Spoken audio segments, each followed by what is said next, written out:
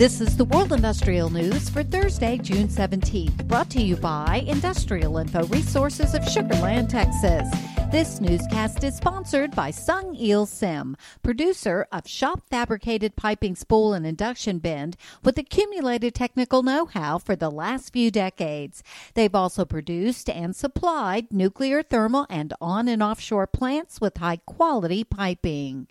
Prospects for an accelerated economic recovery in the second half of 2021 are brightening the outlook for the U.S. chemical processing industry, as domestic producers expect to see stronger demand for petrochemical products, specialty chemicals, plastics, and other goods.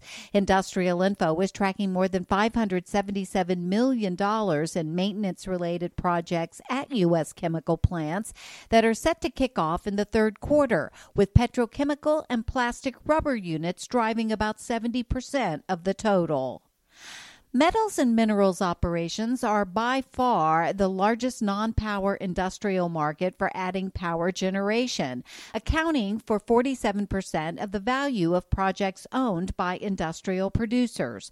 Currently, there are 1,757 independent electricity producer projects in the metals and minerals industry, totaling more than $66 billion around the globe. Industrial Info is tracking 185 maintenance-related shutdowns at Japanese refineries that are scheduled to begin from July through December. Industrial Info's Global Market Intelligence Petroleum Refining Project database is updated regularly with targeted information available by alert to subscribers.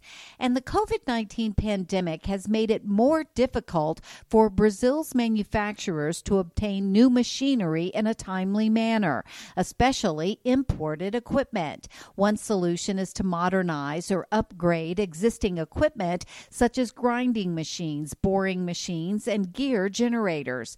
Industrial Info is tracking 800 plant modernization and upgrade projects, which are worth more than $15 billion across Brazil. For details on these and other breaking news, read the full stories at www.industrialinfo.com.